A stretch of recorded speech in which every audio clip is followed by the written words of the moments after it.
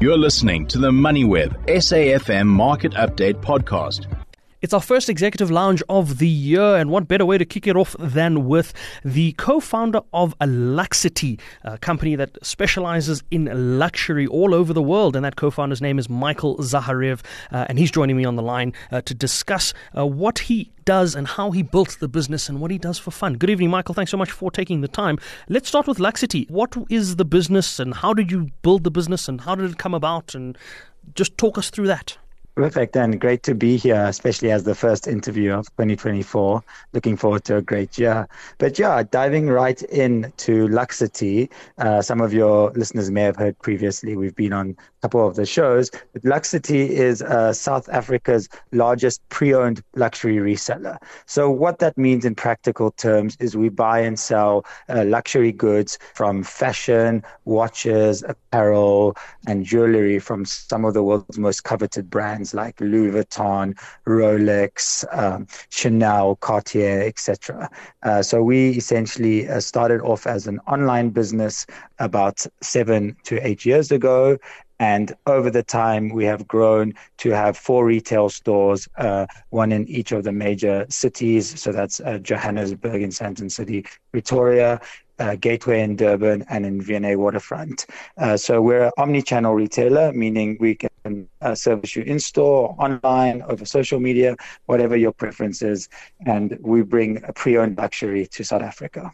How did you get into that business, Michael? At what point did you decide this is the kind of setup I want to build, or this is the market or the niche that I've identified? What was the thought process there? I mean, you've been in South Africa basically your whole life. When did you look at the South African market and say, there's an area of opportunity? Yeah, so it's quite an interesting story. I mean, we're not, I don't start off as a fashionista or someone who was particularly interested in luxury goods or came from a background of luxury goods. So what actually happened was I was running another company called Be Online, which was an online marketing agency, which my co-founder and I, Luke Collett, were running at the time. And we had a friend who was very wealthy come to us, and she was leaving the country and she wanted to sell her luxury goods. But she was really, skeptical of the classified. She didn't want strangers coming to her house.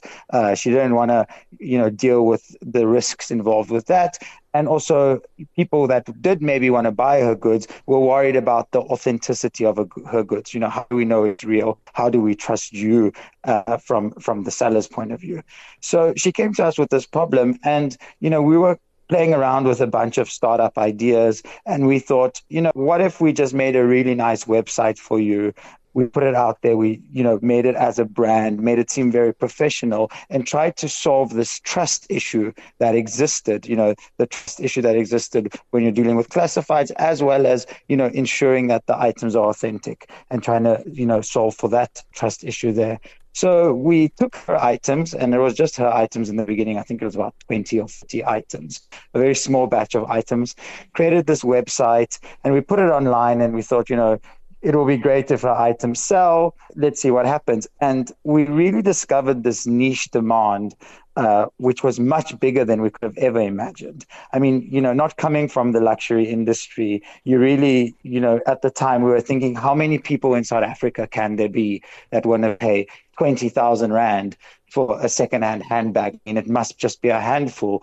And to our surprise at the time, it was much larger than a handful. And in fact, the numbers that people were willing to pay were much larger than even 20,000 Rand. So that was kind of the founding story. And from there, many people started submitting to us and saying, can you sell my goods as well? So we started developing this marketplace that once her 20 items were finished, we had a whole stream of other ladies, mostly ladies at the time, coming to us and saying, can you sell my handbags as well? Can you, etc. Are you doing other categories? Originally, we were just doing handbags, and then later on started with shoes, accessories, then watches and jewelry. That's quite an interesting way to solve someone's problem. Michael, let's take a look at some of the other businesses, because you alluded to this earlier, but I had a quick quiz at your LinkedIn profile, and this isn't the first time you've built a business, or this isn't your first business venture. You have mentioned that you're somewhat of a serial entrepreneur. What other businesses have you built, and which one did you enjoy building the most?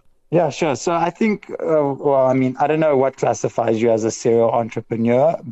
I've always actually wondered that question, but I suppose I have had my fair share of businesses. And what's quite interesting is, a lot of the time, for a long time, you have that effect where you're not really sure if you're even an entrepreneur or you're a businessman. And when I began, I think it was very much like that. The first business I started, which was the digital agency, which I started with my co-founder, we were both waiters at the time, and we were studying. I studied actuarial science at UCT, and we were spending a lot of time being waiters, after hours.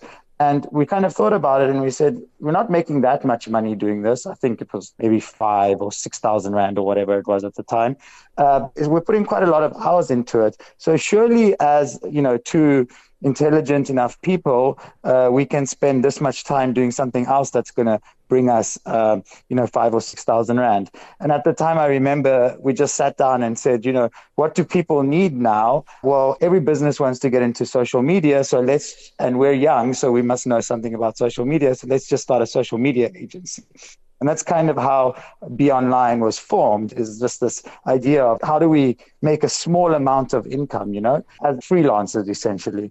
And by the time we, started doing that, we said, oh, well, now we need a website. So we learned how to build a website. We built a website for our social media services.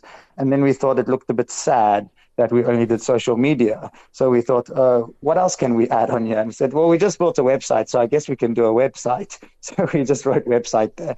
And that's essentially was the beginnings of our, digital agency, and it was really, I think, what people sometimes overestimate or think they need, this big ideal, this big ambition. But I think a lot of great businesses start with like a very small ambition, and you work up from there. So I remember earlier in the early days when we were growing, it was so exciting when we got our first staff member.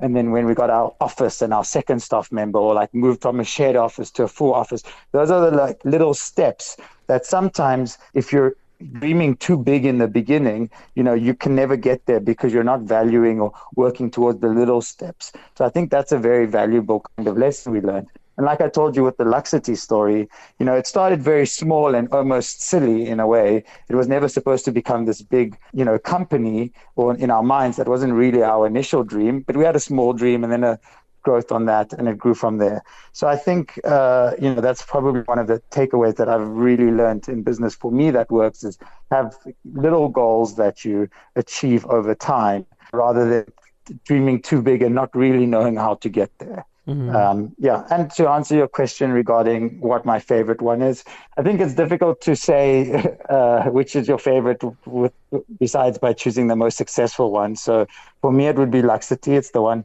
right now I spend the most time on. It's the largest one of my companies. But I mean, it comes and it goes. I think every business has its moments of frustration and its moments of excitement. So, in that regard, it's not a pendulum where you can say, oh, one's your favorite will always be your favorite. It comes and goes. Next week, I might hate it because something's going wrong. You know how it is. Well, for now, Luxity will be the favorite. Michael, what is the most valuable thing you've sold? The most valuable, I think I know we've sold a Rolex at 500,000 Rand. But in terms of handbags, we've sold a Birkin handbag for 280,000 Rand. And at the time, it was quite well publicized because it sold within 7 minutes, and it was at the height of COVID. So in terms of handbags, 280,000 Rand would be the most expensive item. That's quite impressive. So what do you do then in your free time when you're not selling expensive luxury items? I like to go to the gym, your regular entrepreneur things. Go to the gym, walk my dog, cook, and travel, I guess. The answers seem a little bit too obvious, but yeah, that is quite how it is. Sometimes it's the simple things in life that make the most sense, Michael. Don't worry about it. Michael, what many of our listeners don't know is that, or some might have picked it up based on your surname, is that you are Bulgarian. I know you've been living in South Africa for most of your life, but would you ever consider a trip to Bulgaria? And if that is something that you would do fairly often, is it something that is on the cards in the near future? Well, as I mentioned, I definitely like to travel. So have been to Bulgaria, like to go try summer in Europe as often as possible. So definitely from a travel perspective, Europe, anywhere in the world really is on the cards. But I think from a business perspective, I'm all in on South Africa. Sometimes maybe blindly all in, but I'm very confident in South Africa. I think every country has its issues. And, one of the reasons I'm in South Africa to begin with is because my parents were running away from Bulgaria at the time, from Europe essentially at the time. And I think when you look at countries over a 20-year or 30-year time span, it's very difficult for anyone to predict how it's going to go. It might be looking poor now, but you never know what's going to happen in 20 or 30 years. So it's and that's what I look at when I think, my parents ran away from Europe 20 or 30 years ago. Now, many of my friends are running towards Europe. Who knows how it's going to be in 10 years?